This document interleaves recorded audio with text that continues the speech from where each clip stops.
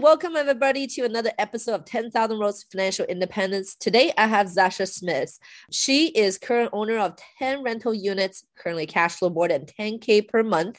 She's been using various different strategies to acquire her portfolio of rentals. She's also currently doing flips. She's got 6 flips going on in various locations: Hawaii, Colorado, Georgia, Arizona. We'll get into that a little bit more in detail as well. She is also a partner on the 110 unit property syndication. She's Hawaiian German. She's quit her job in 2020. And past life is a civil engineer for over 10 years. So we're going to dive into her transition into a investor from a full-time employee over here in this episode. Welcome to our show today, Zasha. Thank you for having me on and reaching out. I'm really excited to share my story, and I love investing. So anytime I get to talk about real estate and nobody's annoyed, then I'm all about it. That's awesome. And then today we have a lot to uncover. We want to kind of learn from Zasha, how do you actually fix and flip in multiple different locations? And also, how do you actually amass a 10 property portfolio in nonetheless probably one of the most expensive real estate market, Hawaii, essentially. So Zasha, walk us through a little bit more first to start. How is your journey being, like turning from a regular employee to an investor? Well, starting off, I grew up in affordable housing. I was raised by a single mom. I'm the oldest of 3 kids. So a lot of the times we had to come up with ways as far as to make it work. You know, from a young age, we're selling candies, doing car washes and holding garage sales in elementary school. So I've always had a knack for finding a way to kind of make some sort of income using the resources that we had. And when I was in high school, I went to Maui High School. One of my teachers had told me about, asked me about going to college. I never thought that I could afford it. And at that time, they didn't have college fairs. They didn't have all this workshops and things like that they do now for the kids that teach them about college. But he told me about financial aid, FAFSA, and coming from a small island, we weren't really exposed to a lot of that stuff. Mm-hmm. And so after applying, I went to college at Cal State Long Beach. I wasn't essentially going into it for engineering, but I ended up being a counselor in the College of Engineering, helping out a bunch of people who are getting into engineering in their classes, and found out that I really liked math. So I was doing a lot of psychology things and liberal arts. However, once my boss seen that I really had a knack for mathematics and science, he kind of pushed me towards that, taking those types of classes. From there, I was like, okay, if I really want to move back home to Maui and be able to afford it, you got to be a doctor, an engineer, a scientist, or something that makes a lot of money. So I kind of curved into that career, started working, the 9 to 5. And then one day I realized I was working over 60 hours on a salary. So that kind of alerted me to be like, okay, I know whatever I do, I always go all in and do my best. So right now I'm married. I have 2 kids. I'm in, a great career. However, it's eating up all my time. I was missing out on my kids' events when we had deadlines. I started going in on Saturdays, and then I found out that my boss was even going on Sundays. So I was like, oh my gosh, that's going to be my life. I'm going to be working 7 days a week, and I'm on a fixed salary. So that brought to my attention, okay, I got to figure something else out. And I started, just Googling simple things like how to get rich quick, or, it sounds silly right now, but it's just when you're in that moment, you're trying to get out of the rat race. And a lot of things that came up was people in real estate, or that owned real estate, or had some type of investments in it. So that's when I started looking into, owning rentals. How do you do it? Because right now I was still living in Maui, and I still am now, but it was hard enough for us to get our own home. So I was like, how do they, get the money for rentals? They must be rich or something like that. And ended up going to my lender and finding out, oh my gosh, because we have good jobs, my husband owned his own plumbing company as well, that we qualified for conventional loans to buy, like up to 300,000. So we started buying our first two projects were two small condos, and we kind of went from there. And because we already had our family and were pretty stable, we wanted to not take so much risk on buying a huge house and trying to fix it up. We kind of started small with the condos because you don't really have to worry about structural aspects or the exterior. You kind of just focus on the interior design and renovations. So that's kind of how I started getting into it. And he's a plumbing contractor. So I knew he had connections, not to do things for free, but essentially if we ever needed help or ever needed somebody to sub in and out, we would have that as well. Yeah.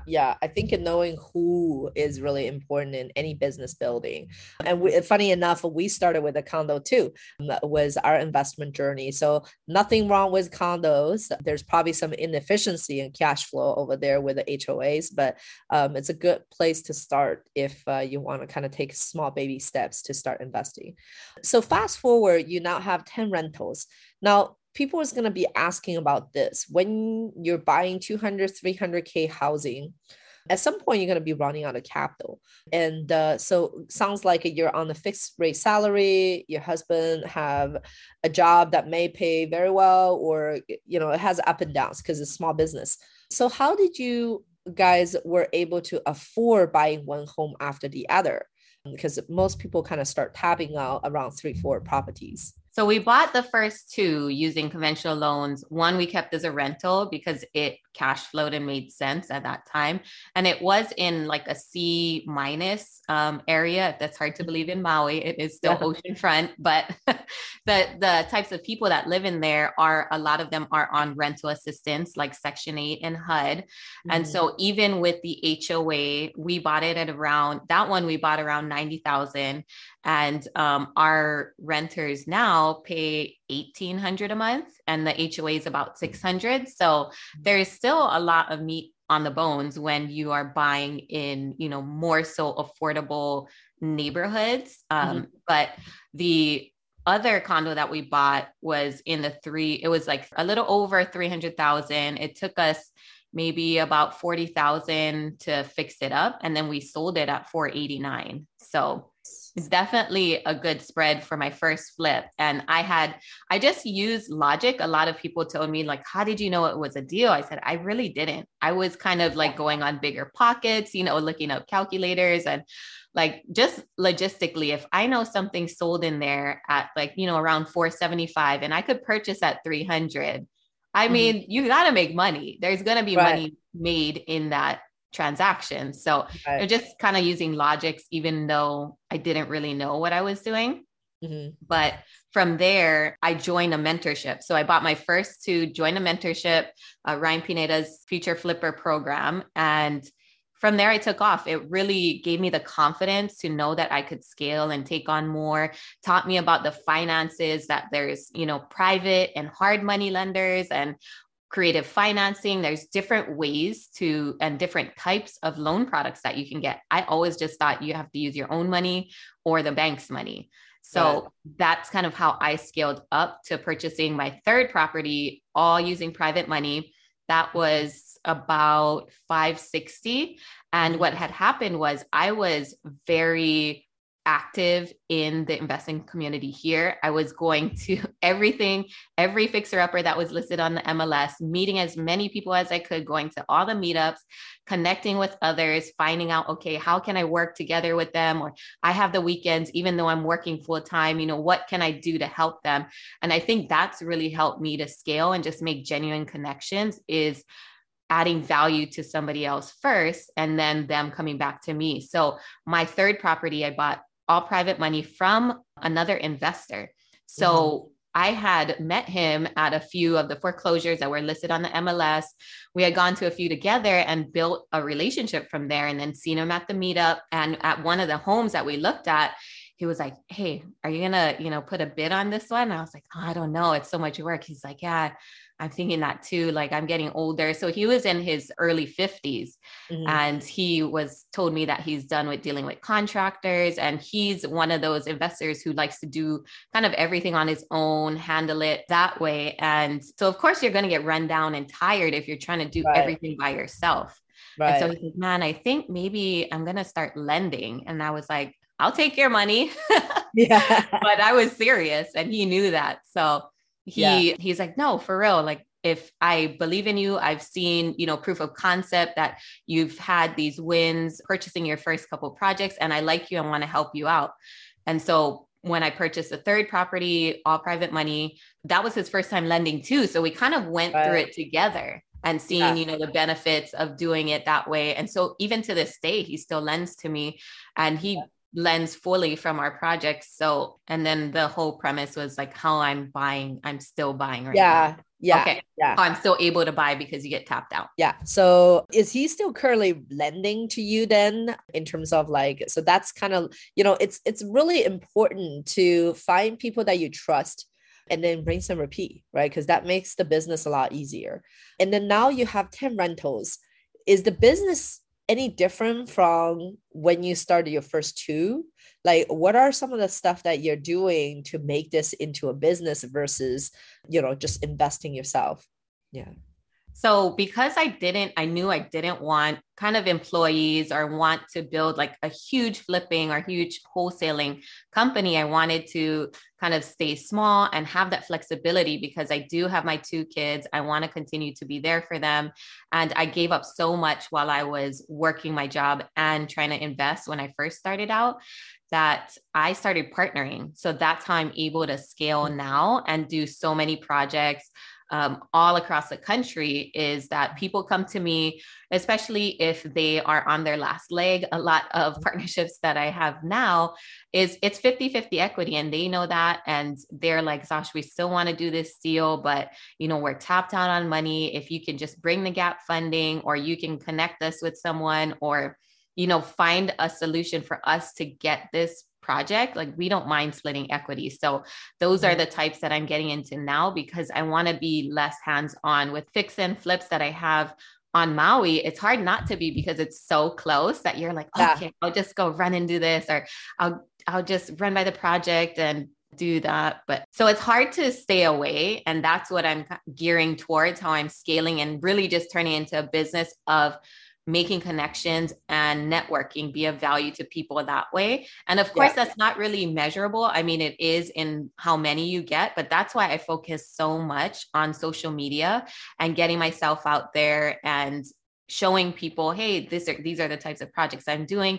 If you need help with lending or you need help with any sort of management, or you're just starting out, I don't mind partnering with people who have like a good track record. And even when you're starting out, you don't have any projects. However, if you are in a great job, you have the deal, you've analyzed it. I know people and in many markets that could confirm the numbers. And from there, that's how I kind of trust, but verify, and then move forward with partnering with them. So I actually, through different mentorships, and this is why I like joining mentorships, masterminds. I don't mind paying to go to these different events because I could make a connection that could make me, 6 figures. So that's worth it all in the end. And that's probably why you go to Collective Genius, is to rub shoulders or be around those types of people and say, hey, this is what I'm good at. If you ever need help, like I'm here. And that's what's honestly helped me gain momentum in moving forward, is just making those connections and telling people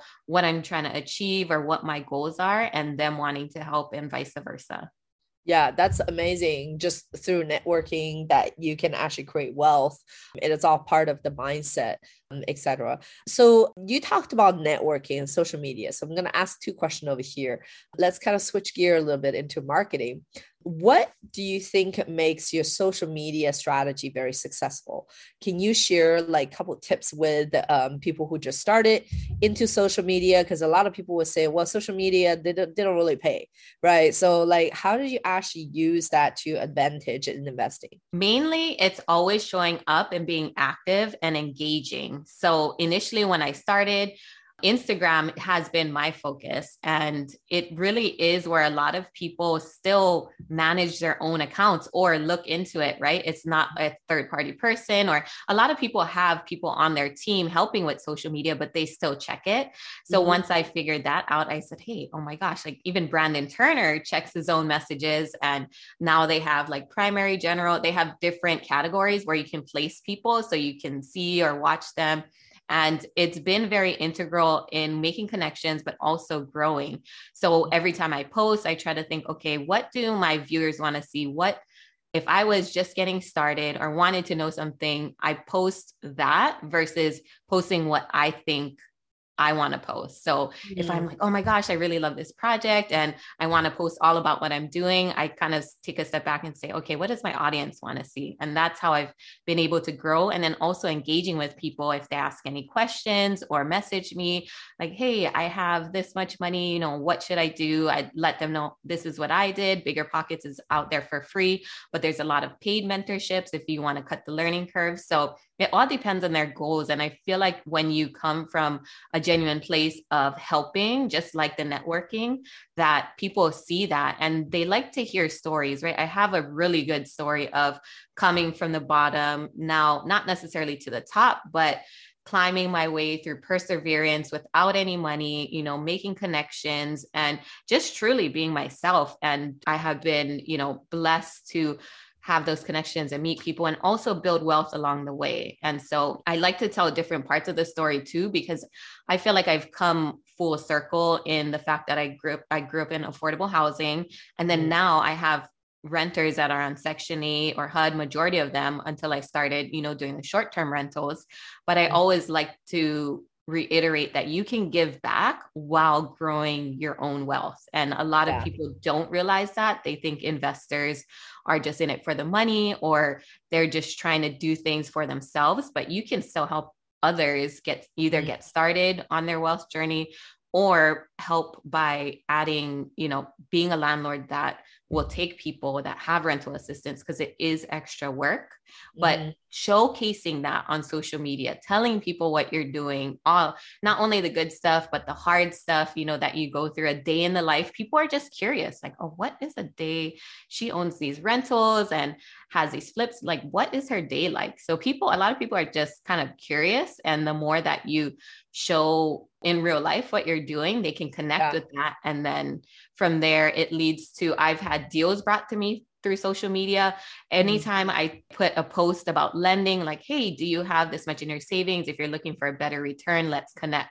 And I've got money through there. And then also just opportunities, right? The Maui Mastermind is coming up and messaged me individually. And I'm pretty sure he probably messaged a bunch of people, but he messaged me, inviting me to it. So I was like, okay, that's really neat that we can connect through social media and make these genuine, real connections with people that we think are, you know, too high level for us or at a place that we can't be. But social media brings an aspect where like anybody is like touchable, right? Because we think, oh, you know, we can't, almost like celebrity status deal.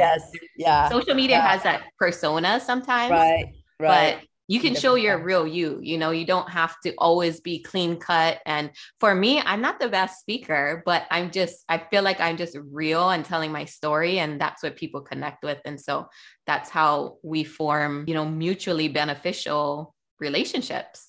Yeah, definitely. And, you know, is there any tips on frequency of posting? And now we kind of talk about the content. A lot of people do have great content, but the frequency of posting and, you know, like it's a lot to kind of keep it up, right? So how do you like kind of keep it consistent day in, day out and doing that? Because I myself would just raise my hand to be like, I don't have time or the ability to keep consistent to post it over there. So do you have tips for people like me? I think it depends. Okay. So if for me, from what I've seen, I'm not a social media expert, but from what I've seen, if you don't have that many followers yet, it's engaging with those people who are following you, commenting on their posts, adding value in some sort of way, and then posting maybe once a day, which is a lot. So I would say if you're not used to posting that often, I would try to post at least 3 times a week to get started and then gradually post more. But it does take a lot of planning. It does take a lot of your time to be scrolling, to see what the trends are, to see what people want to see, and do your research every day, because it changes so frequently. Something that you thought was good last week could not be good this week. So it definitely takes up a lot of time. But I think one of the things that Ryan Pineda had told me, because he has just taken off on all different social media platforms, was that he kind of bunches his filming in a day. So if you can just knock out a few in a day, then you won't have to worry. You just have to worry about posting it throughout the week. So there's a lot of apps that help you do it. But honestly, with the algorithm, it's a little tricky when you use like a third-party app. It kind of notices that and doesn't push out your content as much. I just had one post literally of me sitting on a plane, not saying anything. It's just a point of view, me being a civil engineer before, now I'm a millionaire, and that got 1 million views. So it's not really, there's not really like a rhyme or rhythm. I feel like it's a combination of one, being consistent with your posting, however it is. But if you decide, hey, I'm going to post 3 times a week in the morning at 8 a.m., you kind of want to post to be logical with, okay, when is the best time that they're probably going to see it? Maybe in the morning when they first wake up, maybe on their lunch break. I don't know that many people, and the evening time is mostly for families. So if you think about, when do you check your social media, and kind of base your premise on that, but being consistent is the number one thing, honestly. And then engaging with people who comment on your posts or people that you follow, and just really adding value. So not just the heart emojis or, clapping hands. It's got to be something integral that also relates to the post, and then you adding value to that post as well. Yeah, these are great tips, because it's like really using social media for the social part, not just as the media part. Well, and people get overwhelmed with just making a post, right? It's like, okay, it takes so much time to make a post. You make it, post it. Okay, now I got to get back to my webinar, or I got to get back to my meetings. And it's like, you kind of got to engage before you post whatever you're going to do, and engage afterwards, so that it's drawing people to your actual posts who might be interested. So there's definitely steps to do it like the right way. But like you said, it's social media. So engagement is a really big factor in growing that. Yeah, absolutely. And so the other thing that you kind of mentioned about is creative financing. Can you give us a few high level, like in terms of if a person who is thinking about single family investing, what are some of the creative financing way out there in order for them, someone who just started, to get creative financing? So I never knew that you could actually do seller finance through the MLS. So there's a lot of sellers that will put it in the notes that they're open to seller finance, or other ways, especially if you're buying a fixer upper. Owners know that it won't qualify for financing. So a lot of times you're able to work with them, or potentially offer at their listing price if they give you certain terms. So most of the time, a lot of homes here, especially if they're built in the early 1900s, that are probably paid off, or probably been handed down from one generation to the next, and there's no money owed on it. They're just paying the property taxes. And you can bring up that strategy. Hey, I know you want this number. If we could settle on some terms with a low down payment, I'll give you the number that you're looking for. Because honestly, a lot of cash buyers have to come below that, because they have to take into consideration money costs, holding costs, and just the payback of that. So that's an option for you to offer to the seller. And a lot of sellers that I've run into haven't even considered that. I tell them, you could actually make more by becoming the lender, because now I'm making you interest only payments throughout the length of this project. And you're getting your say, the last project that I got, we bought for $360, but I'm making seller payments to him at $2,400 a month. And so he's happy with that. And at that time too, he had to get his finances together. He wasn't anticipating to sell the house, but his wife is in some medical care. And if they get that big chunk of money in, they'll now have to pay like a higher premium in order for her to stay in that facility. So that's the thing that people don't think about. They're like, why would somebody, why wouldn't they just want all the cash at once? It's like, Right. there's different situations where it doesn't make sense for the seller. So in those types, I try to really see what the seller is going through or situations where it would work out.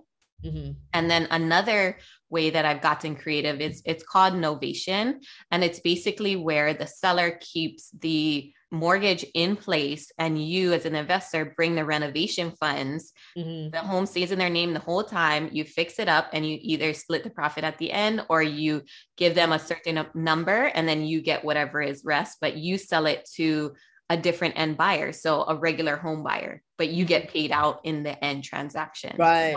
Right. So it's almost like a service provider. The service that you provided is to actually increase the making basically essentially the seller a investor, right? Which is really cool. And that's awesome. These are great like advices on creative financing. Now, how do you find these deals? Like, do you do direct mailing or how do you find them? A lot of times it's through referrals, and most of them are pocket listings from other agents. So that's where the connections and networking comes in as well. And some of them are just referrals from people that I know or people that know what I do. And again, through social media.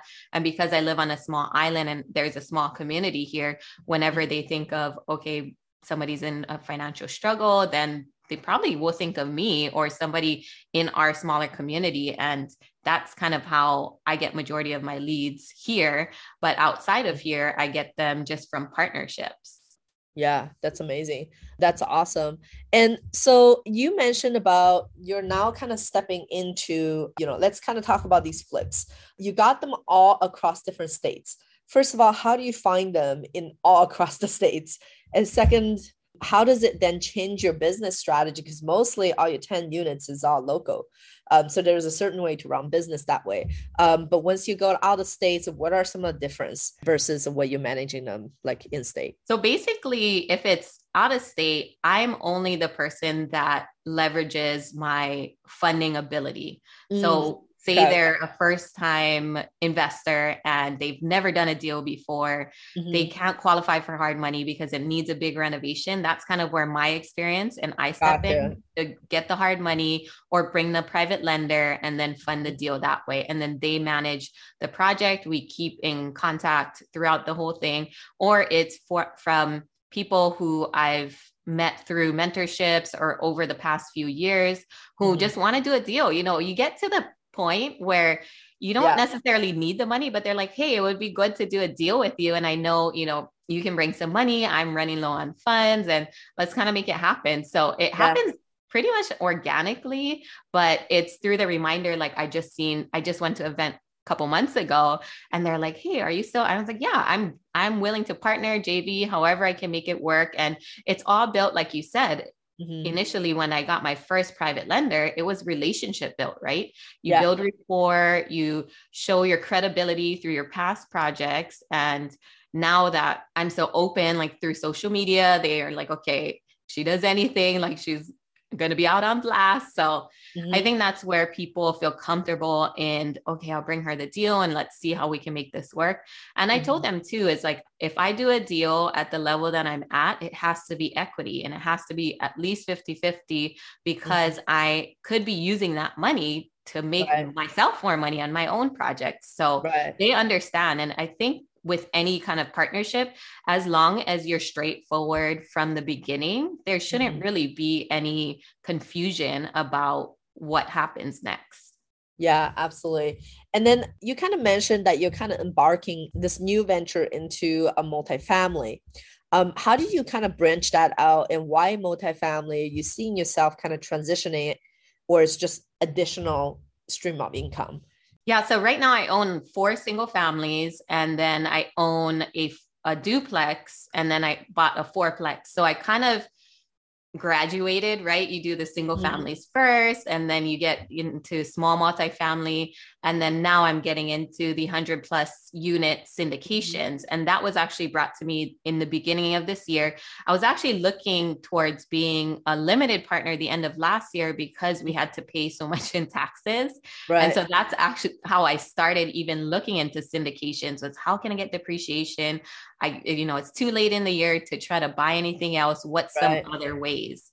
And being connected or reaching out to my own network, getting connected with Emma Powell, and then now being a part of her syndication group is all new things to me. I'm still like reading, books about syndications, and I kind of just jumped in head first. And that's really what I do. I never really get stuck in analysis paralysis. I'm just Yeah. like, they're like, okay, you got to sign up by Friday and it's Wednesday, read through this 500-page, documents about it. And I was like, oh, I don't have time. Is this a good deal or not? So I'm continuously trying to read it and understand it as we go along. But I Yeah. think I'm just still so new. It's nice to be a part of a general partnership where everybody is kind of helping each other understand it. And then also we each have our roles in the company, but at the Yeah. same time, they're more than willing to help somebody who wants to know how things are run or how everything's working. And then as we bring in limited partners, we're able to explain to them how it works. And so it's mutually beneficial, right? Because the more that I understand, the more people I can bring on to help fund the projects as well. Mm-hmm. Yeah, definitely. Yeah. So still kind of focusing on the founding part and etc. Mm-hmm. To bridge into. Now, what is your kind of midterm goal? Whatever midterm means, 3 years, 5 years, moving forward, what do you see yourself doing? I definitely see myself being a passive investor. Like my whole goal is to be, really passive, not even know what's going on in just investing in syndications and bigger projects, really having financial freedom. Because now I do, as far as income, like I definitely don't have to worry about working or paying any of my bills. But I'm still in the day-to-day checking emails, doing that kind of stuff. So Right. I see myself more so being more passive in it and just not having to. I love making connections, but that not being my main source of leads. Right. So Yeah. getting into the syndication space, I can see how a lot of people get into it and it's really passive for them. So of course it takes so much money because you have to put money into every deal, that I still have to have active income coming in, but I don't really want to rely on that. I know syndications, even after a couple years, you get a big chunk back, then you can put into something else. So I kind of want to keep my money flowing and be more passive. So that's what I see in the next kind of 3 years happening, hopefully in 1 year. Yeah. Yeah, that's awesome. Right. Yeah, because by selling some of your long-term holding, single family, etc., you could potentially use some of the passive losses to offset some of that too. So it really plays tax efficiencies as well. Yeah. Awesome. And now our last question over here is that we know that you're a mom. And so what are you doing today to help your kids to be financially literate? So one of the things that I did recently was add a coin operated dryer to our fourplex. So we have one washer and one dryer for everyone.